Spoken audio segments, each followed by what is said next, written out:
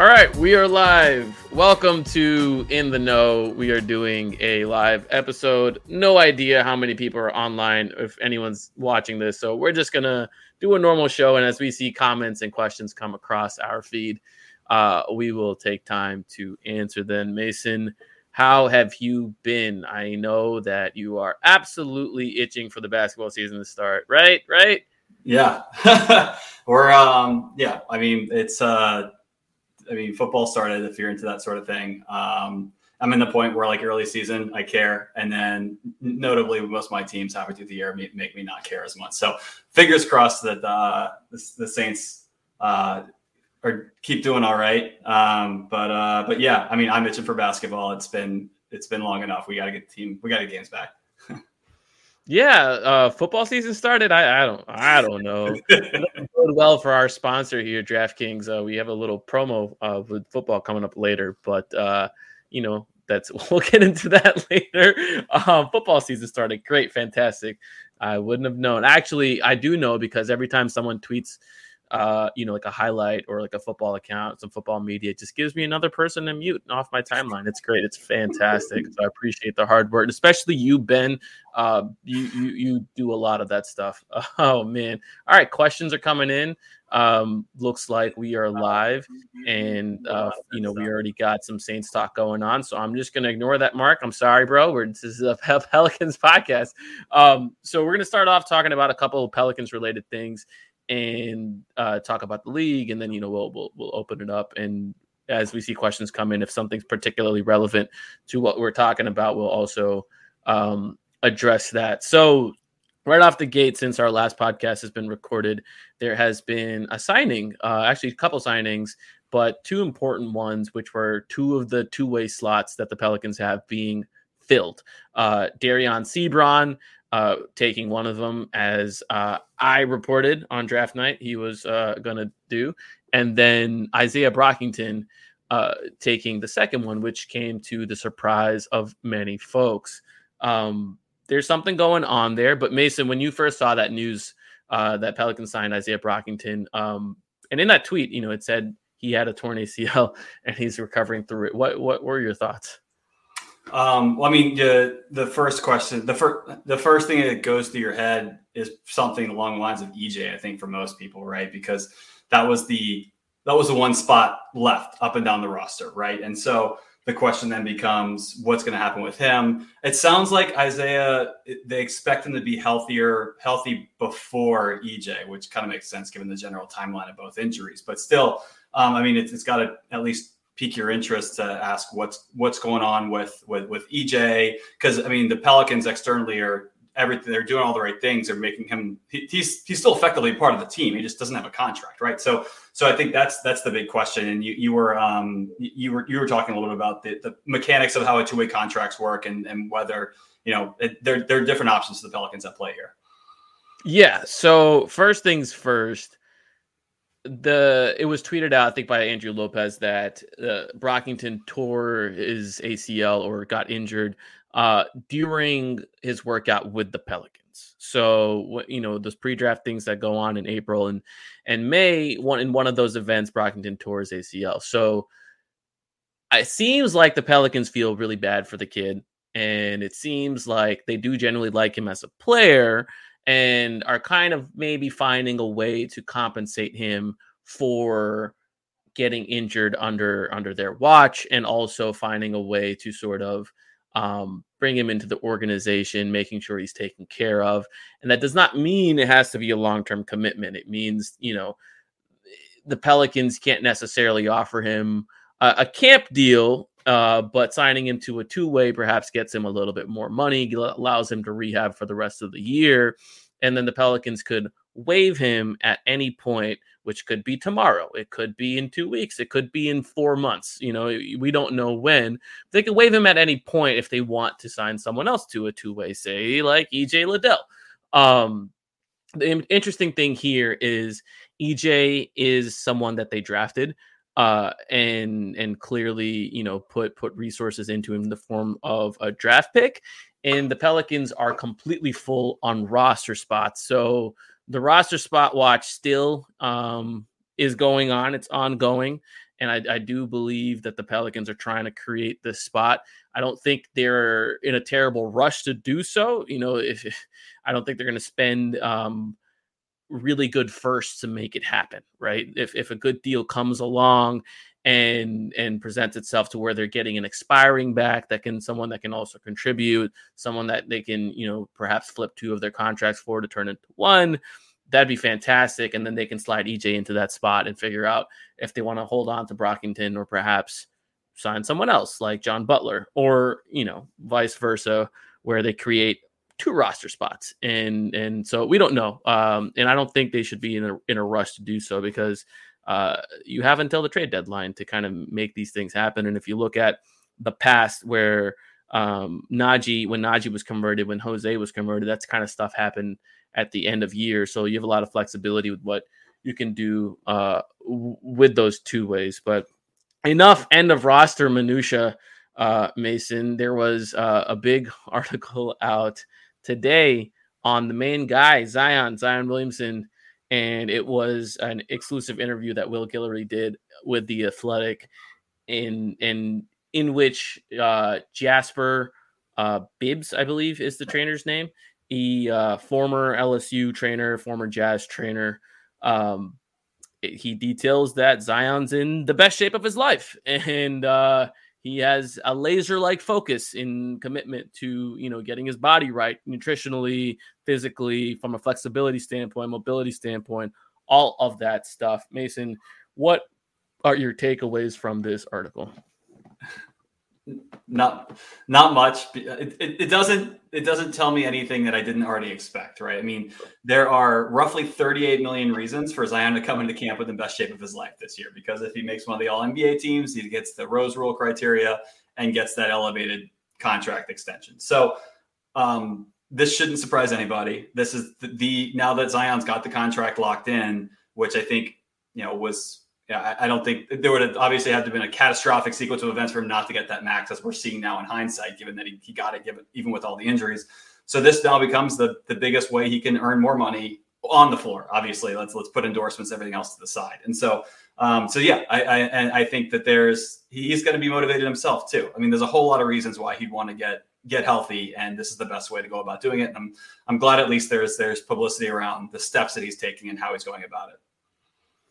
Yeah, so I'm going to put a comment up from S. Deuce, who says, guys are starting to trickle into the building. I've heard that Zion's stepdad said they were doing their own stuff and said something like, we want y'all to be surprised on how he looks. And the follow-up from S. Deuce is, my question is, have you heard the same? Have you heard of what kind of shape he's in? Or is everyone currently in the dark? So as with all things Zion, what information gets released is tightly controlled and very intentional in terms of what comes out. So I think if you read Will Guillory's article, he mentions that the program that they set up with this trainer for the last 8 weeks was not something that the Pelicans developed, but they were aware of, and that is something I believe that they were in contact with, not just something that they were involved in designing. So he spent the last 8 weeks in Fort Lauderdale.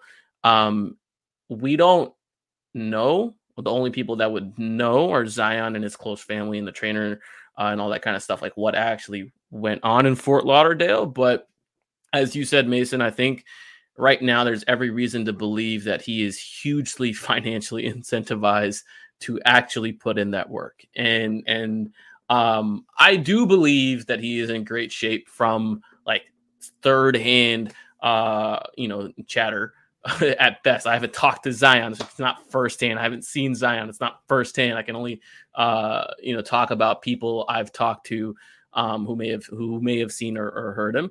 But from third hand type of stuff, I can say that, yeah, he is in good shape, but perhaps it remains to be seen, I think, in my opinion, what that's going to look like on the court. Because fact of the matter is, if he's in the best shape of his NBA career, that's a very scary proposition for other teams. Because when he wasn't in the best shape of his NBA career, he was a top 10 player when in that second year, like top 15, right? So if you're telling me that you're getting a better version than that, that's scary. That's very scary.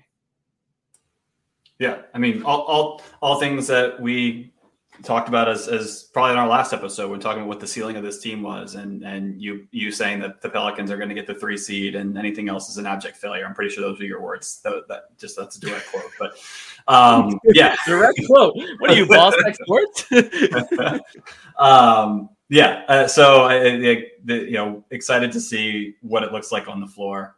It's going to be, if he's out there and can give the team, the normal type starter minutes, the minutes he was given kind of in the peak when he was in peak shape the second year. There's a lot of opportunity for the Pelicans this year. Yeah, I mean, look, I think everything that comes out at this time of year, this is actually relevant to J.E.'s question, is like, what are the platitudes to check off on a bingo card and what's relevant and what we should take a little more seriously. For Media Day, right? That was the question? Yeah, for Media Day. Actually, the original part of it is what are some media tidbits we should ignore that will be relevant next Monday or on Media Day. And I think this, ties into kind of what we're talking about. At this time of year, everyone's in the best shape of their life. Everyone's gained 10, 20, 15 pounds of muscle. Amazing. You take 3-4 months off of basketball and all of a sudden you're in the best shape of your life. It's wild. Yeah. Everyone's, gone vegan or is on this keto diet and they're juicing, whatever's going on. So we hear that stuff every year, right? Russell Westbrook has reinvented his jump shot. That's a thing that has happened for the last 15 years. Except for Anthony Davis, who admitted to not touching a basketball for a few weeks at the start of the offseason. Yeah, right. So, it's a little bit difficult for any of us to definitively say, hey man, like this person's in fantastic shape or this person looks amazing. They're like in an open gym, they're hitting all these shots. You remember Nashville Jackson Hayes? I don't know if you heard the legend of Nashville Jackson Hayes, but he was apparently like the next KD. He was hitting shots from all over the court and he looked phenomenal. And we also heard that the legend of Nashville Herb Jones, and that's where the genesis of Not on Herb came about, and that ended up being very true, right? That ended up being like, holy crap, this guy is insane. So there you have two examples of things where perhaps one where the hype didn't live up to what it was proclaimed to be, and one where perhaps the hype was undersold to what it was going to be. And so I think it's difficult for us to project, but I do think that if Zion is meeting those like weight plus body fat criterias that are in his contract, which are super unique, if he's hitting those, the Pelicans are going to be in good shape. The Pelicans are going to be, as long as he's on the court, right? As long as he's, and the thing is, like, at the end of the day, there was some discussion about how, like, hey, Brandon Ingram and a couple of the Pelicans, I guess, like led some workouts in Malibu a few weeks ago, and Zion wasn't there, and Zion was doing his own thing, and people were upset, like, hey, here we go again. They're having these workouts. Like Jose gave up his national team's berth or whatever. Like he wanted to go play for the Puerto Rican team. And he couldn't do that because he wanted to go commit to the Pelicans. And if someone's making that kind of sacrifice and Zion's not there, I think like as being one of the leaders and stars of the team, I think it looks not great. And people were upset about that. But I think, again, if he was truly in Fort Lauderdale at that time, working on himself, working to make him the best version of himself that he possibly can be, then does it matter, Mason? Does it matter if he doesn't show up to, like, how much does it matter if he doesn't show up to that kind of stuff, if he is, the top 10 level player that we think he can be? Yeah, like, talk to me during the season, honestly. At this point, now that the contract's locked in, he's demonstrated his commitment to the Pelicans for the long haul, 5 years straight.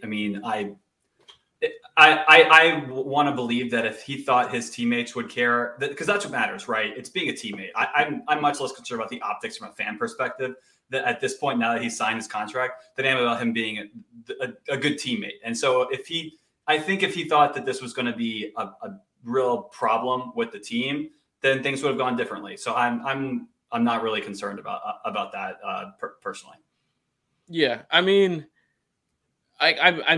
I don't think it's a big deal on a scale of like 1 to 10. I think it's like a 2 in terms of like an offense. I do like roll my eyes at it a little bit. You know, he had a quote at like media day, or not when he signed like his contract, where he was like, yeah, like, you know, I'm going to lead some workouts similar to what he had the previous year. And he something along the lines of like, coach, just let me know what you need me to do and I'll do it. And, you know, I think it's like a little bit of like, okay, just show me, don't tell me at this point. And I think that's what it is with everything. So, yeah, is it a big deal? No. Is it kind of corny? Yeah. Like, is it mildly annoying? Sure. But ultimately, will anyone give a shit like in 4 months if he's healthy and if he's on his way to another All-Star appearance? No. So I mean, I think that's where we're all at with Zion. But I guess let's move on from the Zion topic. Let's talk about something very important that happened. One of the Pelicans, actually a couple of the Pelicans were playing internationally during Eurobasket, and now one of them is the MVP of Eurobasket, gold medalist, also took part in eliminating the other. That is Willy Hernangomez. So we know what. Are you going to take any credit for Billy's performance in Eurobasket? Why would I take any credit? Because you were out here talking about how the Pelicans' biggest need was front court help and a backup center for Jonas. I think Billy heard you and decided he was going to show the world why Schmidt was full of shit. And wow, he took it to Rudy Gobert, man. That was awesome. And now the questions are: should he be the Pelicans starting center in this season? I think should the Minnesota Timberwolves have traded 4 firsts and 3 swaps for Willy Hernangomez? Probably. I mean, look at that salary. One's an MVP. One's an MVP in Europe. So you know, I think let's swing the other way, Mason. How much of a drop off, if you're only giving them 20 minutes a game, how much of a drop off is it from Jonas to Willy? Let's swing the other way. I mean, it's a drop off. It is a drop off, but how much? Billy can't really shoot. Billy can't really play defense. You've turned this into a Billy Hernangomez slander session, which is ridiculous. Why am I slandering him? I'm giving you the opportunity to say, hey, actually, Willy could take those 20 spot minutes and we can close with Larry and Trey, and you can actually use Jonas as a trade piece and get something different. I served that up on a platter for you, Mason. You didn't take it. You said I'm slandering him. Come on. I can't go there, man. I can't do it. There's too much of a sample size on an NBA floor. I mean, no, it's hard to contextualize it around the NBA game because, like, we've seen what his strengths and weaknesses are, and it's hard to believe that he's going to materially improve in any situation. He's not going to get a lot better from what we've seen already, right? And so I think, my opinion of him is not that changed, but I don't know. I guess. What would you need? You said he's not going to get a lot better. What area would you need to see like definitive improvement in to be there, to be like, hey, we can just use him as our spot starter? I mean, I think this defensive end is where you need to see the most, like, because he's okay. Actually, I don't see a scenario where he's like, I compare him as a spot starter to Jahlil Okafor when we used him as a spot starter. Like, it's not. Wow, I think he's better than Jahlil. I mean, I don't think there's a significant difference between the two as far as what they're going to give you as a spot starter. But I think more practically as a backup 5, I think he helps you scoring, obviously scoring the ball. If you've got a lineup there if you try to throw a bunch of rangy, switchy defenders out there with him and let him kind of take a few isolation possessions, like I don't see an issue with that. But I don't know, spot starter. I don't think there's going to be a lot there because I don't think his skill set matches up well with the rest of the starting lineup. I don't know, man. I feel like he can give you like 15 and 12 in 20 minutes. And get outscored by 15 to his team in those minutes. Probably. No rim protection going on there. No, yeah, I mean, does it change your opinion at all about like any roster-wise anything?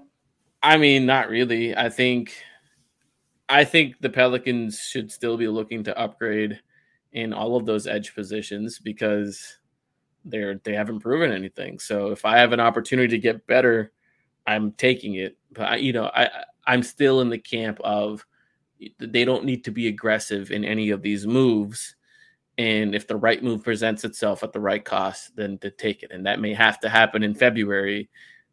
We just don't know. So I'm fine writing it out. I'm fine experimenting with giving Willie some minutes,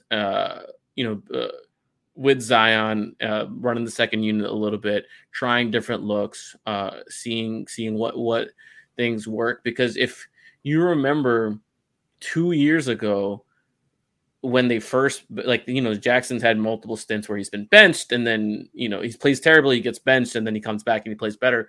When they benched Jackson that first year with Stan and Willie stepped in, and those bench units became Zion, Willie, Kyra, Josh Hart, and Nikhil.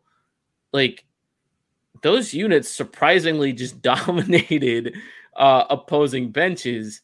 And a lot of that's just because Zion is Zion, and no opposing bench can handle that. But, it just kind of, I think there's something there for them to experiment with in terms of, hey, can you juice up a couple lineups in terms of rebounding, in terms of interior scoring, and that make opposing benches struggle? Because a lot of times when starters rest, teams go small. And teams put a wing on the floor, and all of a sudden, if you have Zion and Willie just eating all the rebounds, that's something that teams have to think about. So, this is a pro Willie Hernangomez podcast from now on, Mason, and we're not hearing any slander otherwise. It's kind of crazy that the Pelicans have had 2 EuroBasket MVPs, because Melly was one. I'm pretty confident. Oh, I don't remember that, but I'll take your word for it. Pretty confident that he was, but I could be wrong. Maybe he's EuroLeague MVP. And then Darius Miller was Nico Mirotic was the EuroLeague MVP. That's what it was. But did he win that after? Because he won a couple years ago. Well, I mean, he was but this is EuroBasket. Anyway, sorry, we're getting distracted. Someone's gonna have to correct us on the status of MVPs and the different kinds that there are. So I think the Pelicans' weaknesses in terms of their roster construction still are what they are. So I still think I would like some big man depth. I would like some guard depth, and that's about it. I don't want any wing depth. I want Trey to get all the minutes. Do not get a wing that's going to take Trey's minutes. Obviously, if you trade for, I think here we go. This is a comment up here. No, put up the one before. Put up the first one before he. Because I just what I saw. Bogdano Bob. Bogdano Knob. What's a Bogdanov? I need that to be defined. Just make up a fake definition and we'll share and we'll put it back on the Bogdanov. Bojan Bogdanov. What about Bogdanov? Anyways, So obviously, if the Pelicans trade for Bogdanov, that would mean relinquishing Jackson Hayes and Devontae Graham. In my opinion, that is what would take from a salary standpoint to get the trade done. Otherwise, you kind of risk entering a tax territory that you don't really want to be in and struggle to get out of later in the year. That's what it would take, and that's a guy that plays some of those wing positions and would cannibalize some of Trey's minutes. So in that case, I would want Trey playing a lot of the backup 2 and a lot of the backup 3 or 4, whichever one Bogdanov's not playing. I love that so much. Bogdanov and an investment in the bench going small, just so you're not cutting Trey's minutes. I think it's I think that's fair. And the thing that seals the deal for me is the fact that there are a few teams that are probably going to be bidding for Bogdanov's services.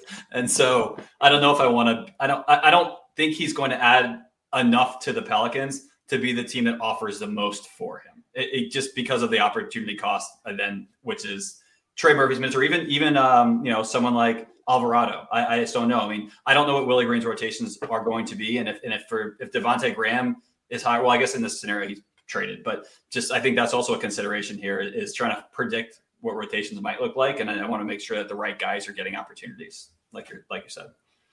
Yeah, no, I mean, and then there's also Dyson Daniels. You could just plug at the 1 through 4, apparently. Which there was a question here. There was a Dyson Daniels question here. I will find it. Oh my gosh, where is it? There's been so many questions, which I really appreciate. Thank you guys for put up Drew's in the meantime. What's up? Oh Drew? Yeah, hey Drew. That's my OG. Actually, Drew, I think about moving to Japan on a regular basis. Every time I look at your Instagram stories, I'm like, why am I not living in that country? For real, man. Anyways, I can't find the Dyson Daniels question, but the question was something along the lines of, is he healthy? Has there been any 4 updates? above Drew's, if you want to look at 4 above Drew's. Okay. Oh, here we go. Yeah, it was like, have we heard any news on Dyson? Yeah, so I have heard about Dyson, and he's totally fine from a health perspective, unless something's happened in the last week or 2 weeks that we don't know, and we're going to find out on a media day, hey, this person's had a season-ending injury. You know how the Pelicans love to surprise us with that stuff. But when they were out in Malibu and they were doing those team workouts, apparently he was a monster at those workouts. Like, he was really cooking, and they believe that he can take some minutes pretty soon, which is another reason why they're trying to open up a roster spot, consolidate some of the minutes. You know, if you send Devontae outgoing, that gives another opportunity to plug Dyson in different spots. I would one of the preseason lineups that I would enjoy most is Jose, Dyson, Herb, Zion, and Trey Murphy. That would be, I mean, it would be fun in the regular season too, obviously, but I'm not sure how much run it would get. So I kind of want to see it in the preseason. Yeah, I mean, Willie Green's going to be like, there's not enough Garrett Temple in here. So,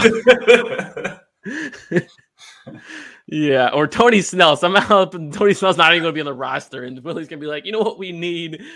Some Tony Snell and some helping of Gary Clark, who's on a 2-way and who has no future on the team. We're going to throw Gary Clark in here for 12 minutes. And Trey, you can just go sit on the bench. And Dyson, I don't know. I don't even know why you're on this team. Just go play in Birmingham. Oh my gosh. Anyways, this is a fun question. What do you think of Jackson's trade value? I look at Marvin Bagley as a rough barometer. It's interesting because my gut instinct is to say, like, Bagley being the number 2 pick has a higher pedigree and doesn't come with the pending legal stuff. Yeah, Bagley's a head case of a different sort. But I think had proven to be a much more competent offensive player, which gives a little bit of, I guess, more value, I guess. But I don't know. I mean, I think you just have to find that one team that's really in love with Jackson, because everyone was looking at that Marvin Bagley extension or not extension, or what, the new deal that he got with the Pistons. Like, why? Yeah. Why would you give him that deal? Who was this suitor? Like, who were you competing against? I don't know. I mean, it just takes one team to think that he's the next Robert Williams or whatever athletic big that is impacting the game, and they want cost control. I kind of look at Phoenix as a fit for him. Ironically, I think they get younger here. They get some cost control as they're heading into, they have him at restricted free agency, so they can really mute his market if they need to. You lost JaVale, and Jackson and JaVale.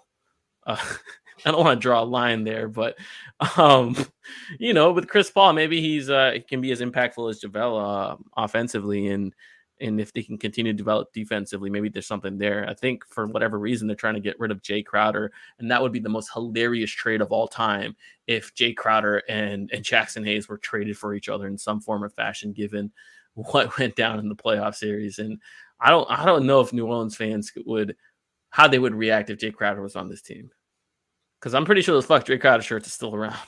They're definitely still around. I don't think there's enough of a long-standing track record for fans to hold a grudge still. I think fans would get over it. And I think that shirt would turn into a joke really fast. It's not like Crowder has been. It would sell a lot of shirts. What's that? It would sell a lot of shirts. Come on, Boo Crew, get on this. Get on this. Yeah, I mean, I don't know. I mean, so what? All that aside, what would you, if Jackson Hayes was not on your team right now, what would you give up to get him? Absolutely nothing. Absolutely nothing, right? No, nothing. I would not. All the stuff that's going on with him from a legal perspective still concerns the heck out of me. And, no,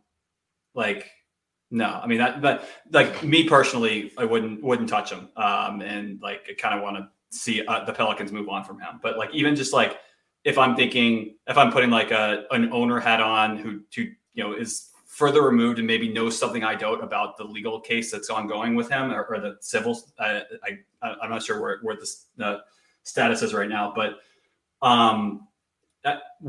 there's just the risk isn't worth it to me. I mean, he hasn't done enough consistently at the NBA level on the floor for me to want to go there. And so as far as trading something of value, so I'd say he's not. I wouldn't go if I was him. If I was not the Pelicans, there's nothing that really makes me want to go try to trade for him. Yeah. So, I mean, I'm kind of the same way. I just don't know what who would value him other than as a salary piece or just an intriguing throw in. And those things are typically valued as like second round picks at best, from a pure compensation standpoint. Otherwise they're protected second round picks. Yeah. And you're just like, cause you look at, Stanley Johnson was the 8th pick and the Pelicans got him at the trade deadline, however many years ago for a bag of chips. Yeah. And it was like, all right, cool. Like, and that's a wing, right? I think the wings are a premium commodity, especially at that point. And you're like, okay, well, we have Fred Vincent. Maybe you can turn into him the 3-and-D guy. And there was nothing there. Lakers are still holding out hope. Or I don't know. There's just nothing there with Stanley Johnson. Did they trade him? No, I don't know. Wasn't he part of the THT trade for Patrick Beverley? Oh, maybe. I think he was. Yeah, I think he was. I think you're right. Yeah. The J.E.'s comment is pretty much what I was expecting for this one. Crowder and Jose together, just annoying the hell out of people. The problem is it's going to take 40 games for you to get 10 good Jay Crowder games. But I mean, besides that, that's one out of every 4. That's a good hit rate. Yeah, it's like one Jason Smith move, like the Blake Griffin situation, and that's it. Yeah. Yeah. So I don't have high hopes for Jackson, both on court and off the court. He's on court. There are no minutes for him. I don't know who needs to hear this, but there are no minutes for him. He sees himself as a 4. He sees himself as a starting 4. He sees himself as someone that doesn't really fit with Zion. There's no minutes for him. Like, if you're putting him at the 5, which is, I know there's a lot of hype about, he gained a lot of success playing at the 4. He gained a lot of success playing with the best 4 players on the team rather than playing with Tomas Satoransky and Garrett Temple and all those people who can't dribble, pass, or shoot. He gained a lot of success playing with the best people on the team, and which is great. I'm happy that he's able to step up. But like, if he was able to hold down the backup 5 spot in terms of rebounding and defense, and provide the Pelicans what they need, then there'd be minutes for him if he was better than Larry Nance. Like, Larry Nance, I don't think people realize, is going to get the vast majority of those backup 5 minutes. Like, he's just going to get them. That's just the way that's going to work. And oh my gosh, I'm just reading the comment section. I got distracted. But yeah, I mean, I just don't think there's any minutes for him because the Pelicans are going to play those smaller lineups, and there's just better players at doing what he does on their roster. Were you laughing at the Lakers question? No, I was laughing at the Mike Evans question, and I have no idea who that person is. So it just seems like someone put 2 first names together, and it's like, all right, they're wearing a Steve Nash jersey after someone got ejected. I guess, I don't know. Anyways, this is the question I'm laughing at. Goes to know what I know about football. Anyways, yeah, no. What do you think about? Do you see any minutes for Jackson, given his skill set? No.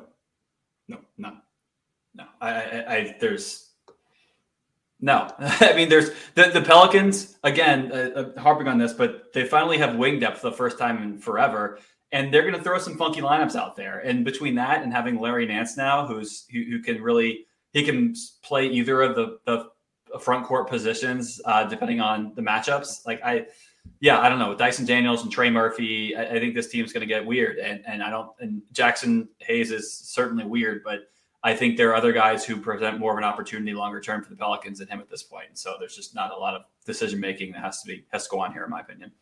There's minutes for him if he was a 36% shooter from three and shot like 5 or 6 of them a game. And the time to sort of try that was last year, and they didn't do that. And I don't know if they have the runway to try that this year. We'll see. But he needs to be a volume shooter from three. And I think the percentages will even out. I don't think he's a bad shooter per se. I think he can hit about 35, 36%, but that's what it would take to get him on the court, because at that point, he would provide a skill set that no one else provides, which is stupid athleticism and can shoot threes or takes threes. And look, I mean, the talking points from before, when, there was the hope around him, it still applies. He did learn to, he didn't start really playing basketball seriously until high school because he was playing football. And so could his growth trajectory be different as a player because of that? And could there be more upside there? Yeah, but I think the Pelicans have invested enough capital in him trying to figure it out. And he's not, in multiple ways, he has not delivered. And so it's the end of the line for me. Yeah. I mean, I think, are there nights where we could see Jackson and Nance together? Sure. But if you just look at who's available, why would you not just give those minutes to Zion or Trey or Brandon and Jonas? So the way I'm looking at it is, if you have 96 front court minutes available between the power forward and center position, you have, how are you going to distribute that between all of those guys? How are you going to distribute that between Jonas, Jackson, Nance, and Zion? So Zion, I think you would want at least getting 30 minutes a game if he's healthy. You want him closer to 35, but let's split the difference and say 33. And then, so from 96, you're left with 63 minutes. And you call it, you have 25 minutes left after the first three, after Zion, Jonas, and Nance. I think you've got about 25 minutes left to play with at most. Really? I think you have less. Yeah, probably less. I mean, I gave 30 to Zion, 30 to Jonas, and 20 to Nance, which is probably underselling Zion, right? But so I mean, 25 minutes left, and then at most, and then you're going to have lineups where you only have one traditional big in there, right? And especially, Trey Murphy, you want to play him at the 4 a little bit, Brandon Ingram a little bit at the 4. Right. That's what I'm saying is, if you look down the roster and you look at all the options available to you at either the 4 or the 5, people who can play those positions in whatever lineups you want, which one is Jackson definitively better than? And I think that's a fair question. Yeah. And the Pelicans are past the point where you're just giving guys minutes based on potential in year 3 or year 4. So, I mean, if it's a rookie, that's one thing, but yeah, anyway. Yeah. We'll see what, what it looks like in camp if a trade doesn't happen before camp. And we'll see how they choose to handle those minutes. But how do we rank JV as a center in today's NBA? Is he top 10 or just outside? These questions are always hard because I've got to go through my head the list of 5s. So let's start at the top: Jokic, Embiid. And so what makes it difficult is all right, well, is Davis a center? Are we counting Giannis? He's really made sure people don't think he's a center. So no, he's a 4. Are we counting LeBron? People who can play center. If we look at strictly 5s, strictly 5s, you have Jokic, Embiid, Towns, Gobert, Bam. That puts us at 5. Yep. You still have, in my opinion, Jarrett Allen. He's top 10. Yeah, this is quickly becoming clear to me that he's top 10, I think. Jarrett Allen, DeAndre Ayton. and I think Robert Williams. Robert Williams. Yeah. Yeah.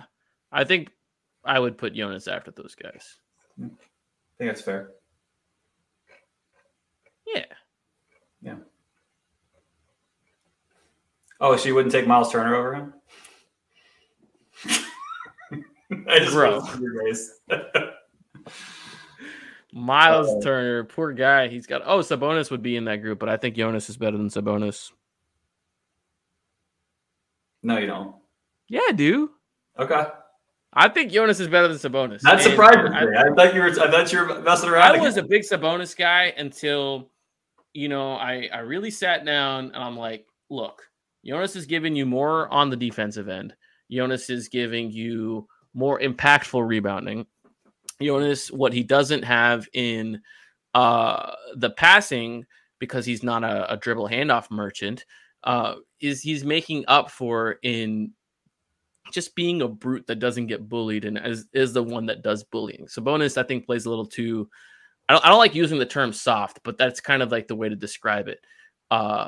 Where Jonas is willing to take the physicality in the matchups.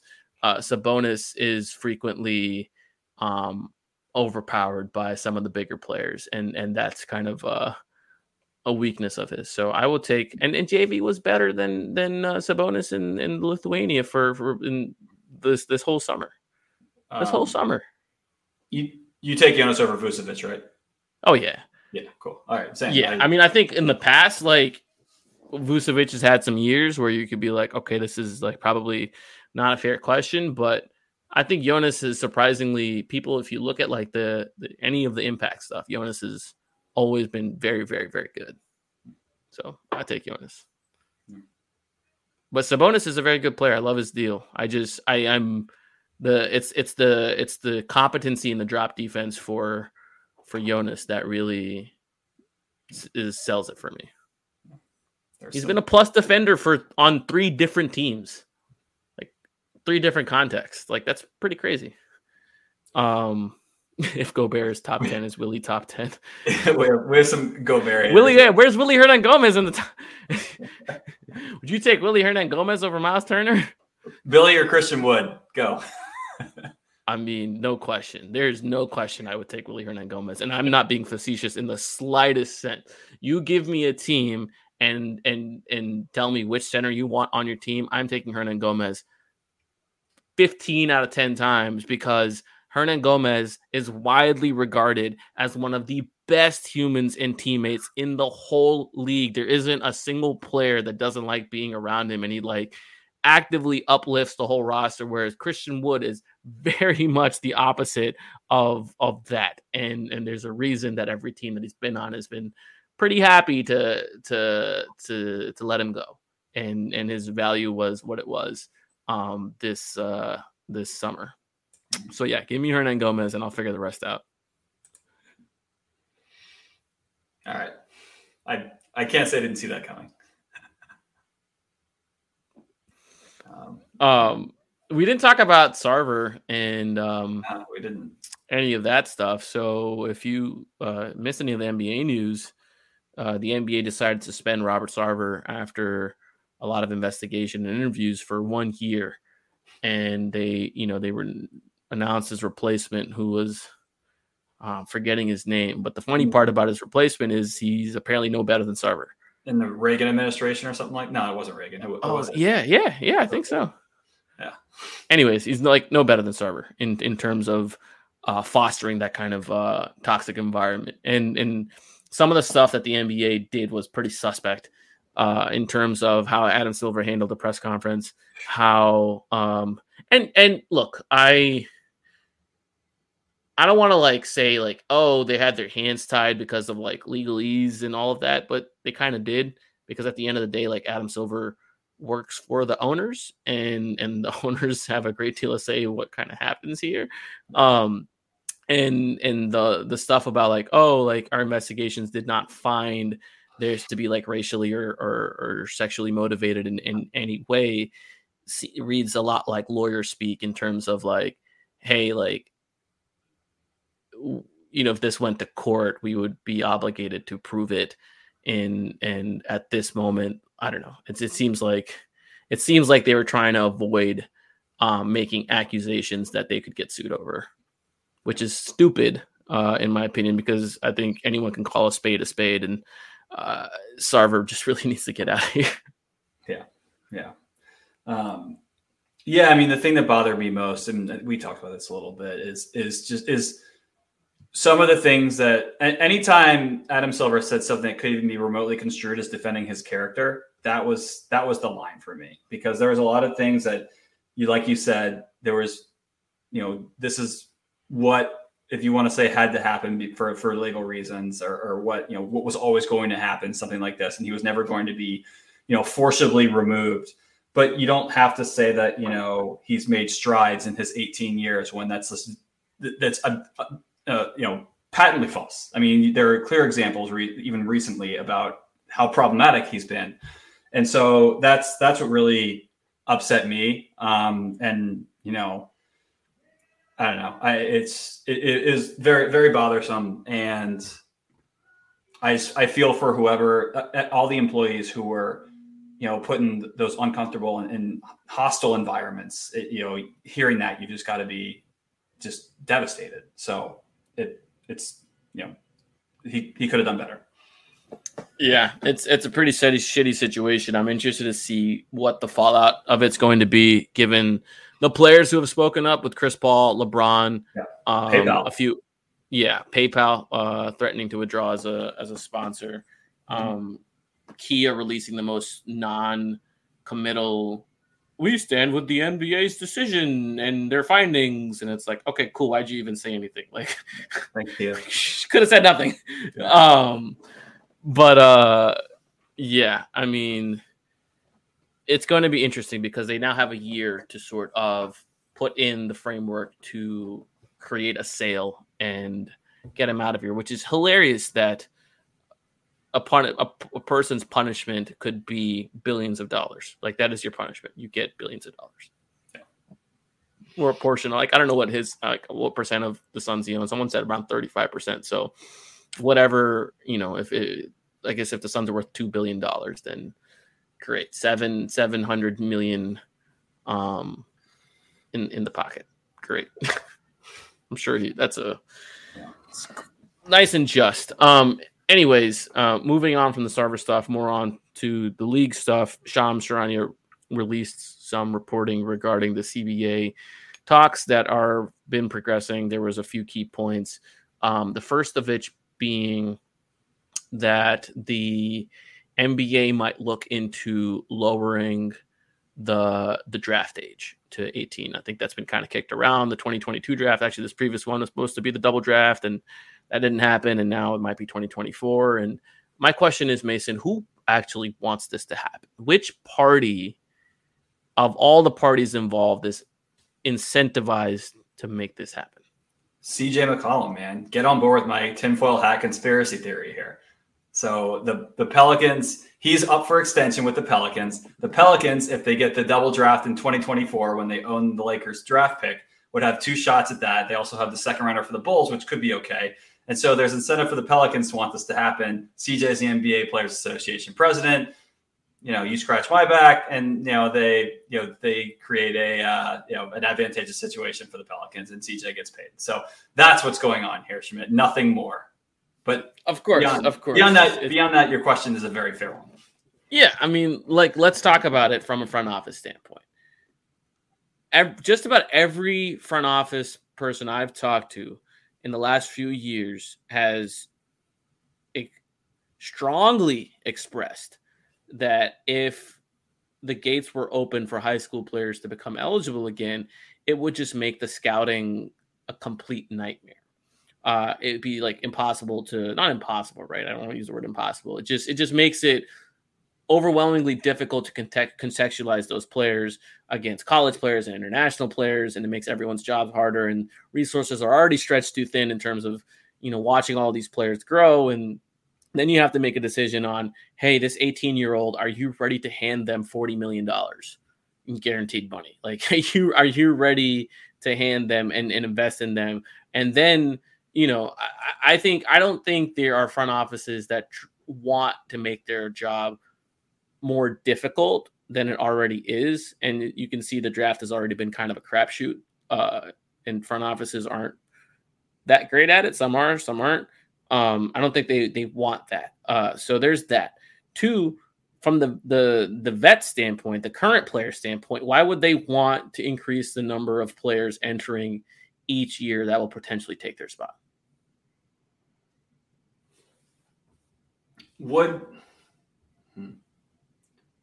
I guess is that second point a long-term concern though, or is that just a short-term concern as we kind of calibrate for this the additional year? I mean, it depends, right? It depends on if there's any further changes made to accommodate for those roster spots that are available. But if you don't make changes to roster spots, then why would current players be on board with increasing the player pool? Yeah, it's kind of like a math exercise to a certain degree, because like there's the obviously the year one, which is like a shock to the system, right? Because you have twice as many players, that are coming up. Is it twice as many? No, it's not 2x. It's definitely not. But it's so. And then that ties into my third point: is do the young players even want it? Because if you don't go in the first round, you're putting yourself up to a lot of financial risk.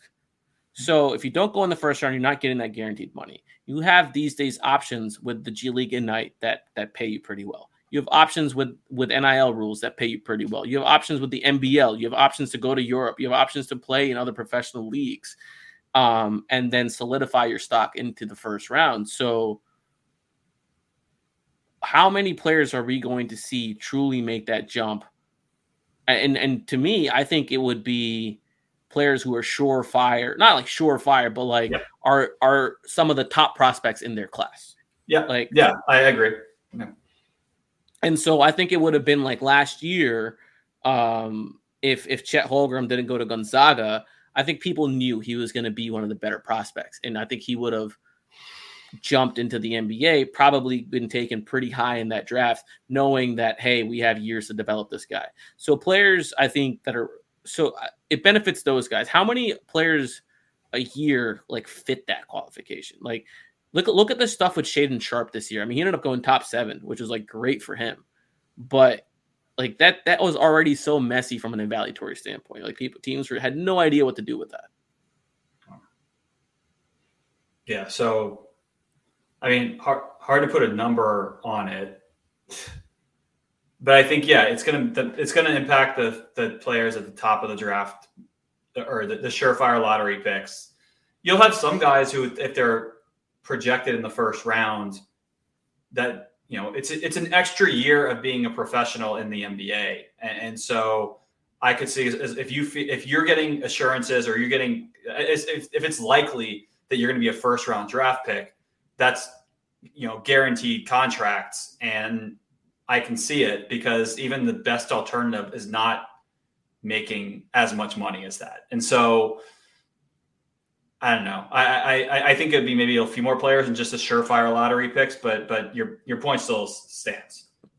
Yeah, I mean, there's probably going to be players that fall to the second round too, that are interesting 18-year-olds that decide to stay in the draft, and teams are like, all right, cool, like let's just take a flyer on this guy and get him into our organization, see what he does. You maybe give him a 2-way, maybe give him a couple like years non-guaranteed, and put him through the G League system.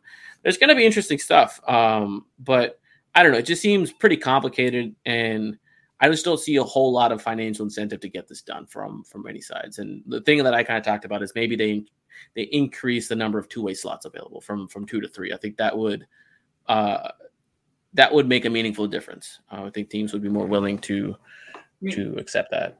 I mean, we should talk about the human side of this, which is they're 18. They should be able to go play professionally, right? And so, like, I feel like this is the right thing to do. And whether you're, again, when we're talking about who's motivated to actually make this happen, it's hard to figure out like where this would be coming from. Beyond that, this has been talked about for a while. But look, they're 18. They should be able to go play in the NBA if they want to go play in the NBA. So I'm excited that this is hopefully something that will happen. But yeah, I mean, we still got to get across the goal line. So Fair enough. Fair enough. As long as the Pelicans will gladly grant their pick back to the Lakers at the behest of Joe Varden, whatever his name is, just so Bronny can go play with his dad. Anyways, second point in the CBA talks that Shams brought up was deciding for making the luxury tax more harsh, more than it currently is. And that is another thing where I'm like, okay, who's actually pushing for this? Like, I can't get to the bottom of why the players would want that. If owners are given another excuse not to go into the tax, that means they're going to do what they can to not pay the players what they're worth. And at some point, some players are not going to get the money that they would have gotten, because some owners are going to be like, I can't go into the tax. I just won't do it because the penalties are too harsh. So I don't know who is actually pushing for that. And then as far as ownership, I mean, I guess ownership would push for it, but why? Like, I mean, ultimately it's their money. There's some owners that are just complaining about the Warriors and the Clippers and their big bills, but there's been one team who has spent all of that money actually like come out with a championship, the checkbook championship, as Brian Windhorst would call it. and they already had all of those players like on their roster for the most part. It's not like they like have gamed the system. Like, well, I think it's herd mentality to a degree, right? So if you're creating harsher penalties for luxury tax teams, the thought would be that starts to influence even the biggest spending teams to pull back a little bit, and that inherently reduces market value for everybody. And so that's kind of your point around why the players wouldn't want it is exactly why the owners would, I think. And it's basically about making sure that, you know, every team thinks a little bit more now about the money they're spending. But, you know, we'll see if that actually plays out. Yeah, but I mean, my thing is like, if you have a massive luxury tax bill, that's just more money in the league rev share. Like, that's going to get redistributed back to the small market owners that aren't paying the tax. Like, that's how it works. Mm-hmm. And so do they want less money in that pool because the penalties are harsher? And again, I just, find me the team. Everyone's like, oh, these owners are just going to spend. And that creates a competitive advantage. Where is that competitive advantage? Mikhail Prokhorov spent like $300 billion. I don't know. I'm making that amount up. But he spent an insane amount of money with those Nets back then before he sold the team to Joe Tsai. He never won anything, right? The Clippers, Ballmer spend. They haven't won anything. The Warriors spend, and they won. But they had Steph on the roster. They had Clay on the roster. They had Draymond on the roster, and they traded for Wiggins. It's like, all right, cool. Like, they won. Great for them. But I just don't see it being an issue where like, oh, well, Golden State's going to keep spending and they're going to keep winning. Like, those guys are 35 years old. I mean, the Nets were just a roster building disaster, right? I find it hard to throw stones at the Clippers because they've had just some devastating injury problems. And to Ballmer's, yeah, I mean, broader point, I get it. But I mean, Ballmer invested more money in the team last year because of what it could be this year. And so I kind of want to jury still out a little bit on the Clippers, I think. But yeah, I mean, injuries happen. It can derail even the most expensive team or just incompetence in the Nets case. But yeah, I mean, there are a lot of ways that things can go south no matter how much money you spend. Dude, all I'm saying is that if Ballmer wants to open up his checkbook, making these penalties harsher isn't going to stop Ballmer. That's just going to make the disparity from wealthier owners to non-wealthier owners, or I guess owners who, they're all fucking wealthy. I don't want to use that term. They're all wealthy. It's just going to make the disparity between willing owners and unwilling owners even greater. Throw up that comment. That's pretty much what you're saying. Where? The last one. This one? Yeah. Yeah. I mean, it's silly. Like, if it's so stupid. These are all people with billion-dollar net worths, and if they want to complain about other owners spending their money, then they should just spend some more. Just spend some more. Like, oh my God. Like, It's not that hard of a concept. You have all of the money in the world, and you're not going to run out of it, and you're just never going to run out of it. It's never going. Do you think that some of the owners for the smaller market teams like get calls from their NFL or MLB brethren and say like, your average salary is what? You spend how much on who? And just like starting to get like annoyed about it. Like how much of that is like just I mean, because the contracts are a little bit wild in the NBA compared to others, which is just the nature of the sport and the number of roster spots. But still, like I do wonder how much talk there is amongst some of these. It's stupid. I don't care about what these billionaires talk about. Just spend some money. Like the Pelicans have never, ever, ever paid the tax in their history. Never. Yep. Never. And we're all optimistic that Caleb Benson's going to do it, especially when, push comes to shove and Zion's here and Brandon's here and they're going to be good. We're all optimistic. The last thing we need is another reason for the people in her ear to be like, oh, I don't know if we should open that checkbook. Yeah. I don't know, Miss B. I don't know. We should probably spend it on our football team. Like that's the last thing we need is that. Yeah.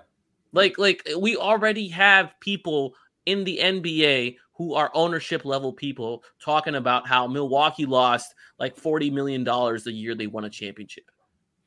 That's a loser mentality. What do you mean lost $40 million? They won a fucking championship. Like, what are we talking about here? You guys are worth billions of dollars. Yeah, and if you read Sam Amick's article about the Lakers today, you'll see that they're already targeting Chris Middleton as a possible free agent next summer. So they're zeroing like a 4-year, $160 million deal. What is he a free agent already? Next year, yeah. What? What? Pretty sure. Yeah, okay. There's no way. Chris Middleton, I gotta Google this contract. Give me a second. Yeah, man. Hold on. I thought he signed with Drew and he signed that 4-year, like $160 million. He's got a player option for 23. Oh my God, you're right. Where did time go? Huh. We'll see. That'd be something if it's the two teams the Pelicans own future draft picks from having a standoff for Chris Middleton. Yeah, that'll be great. It'll be fantastic. But yeah, so there was something else in the Shams article. It talked about players discussing how to create generational wealth and potentially getting an equity pool or something similar. It was very vague language, and I think he just wanted to just throw the word equity in there because it's a buzzword, and it could mean fucking anything. And I don't know if there is a meaningful pathway for them to accomplish within this round of negotiations. But I would bet that the players are using this to negotiate for something else.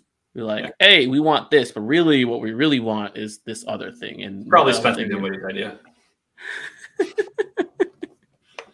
We actually want it in Spencer coin. Spencer coin. Give us every $10 million we make, give us 1 million in Spencer coin.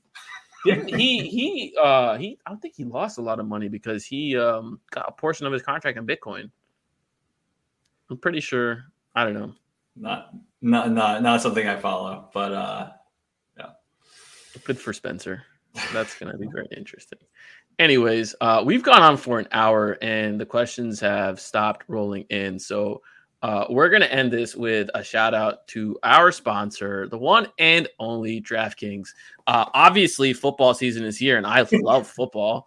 So the NFL action is in full swing here at DraftKings Sportsbook, the official sports betting partner of the NFL. We're talking touchdowns, big plays, and even bigger wins. And if you're a new customer, you can bet just $5 on any NFL team and get $200 in free bets. So you know me, I'm going to put on $5 on the Saints, I guess. That's the team I know.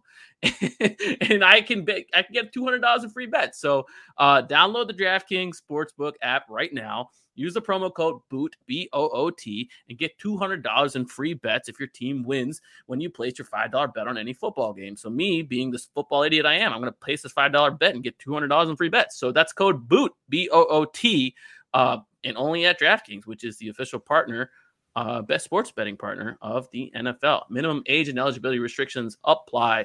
If you or someone you know has a gambling problem, crisis counseling and referral services can be accessed by calling 1-800-GAMBLER. That's 1-800-426-2537. So you heard it, folks. That's DraftKings. And do want to shout out Royal Honda for also sponsoring our podcast, which was very nice of them to do. DraftKings. That was nice. That was well done.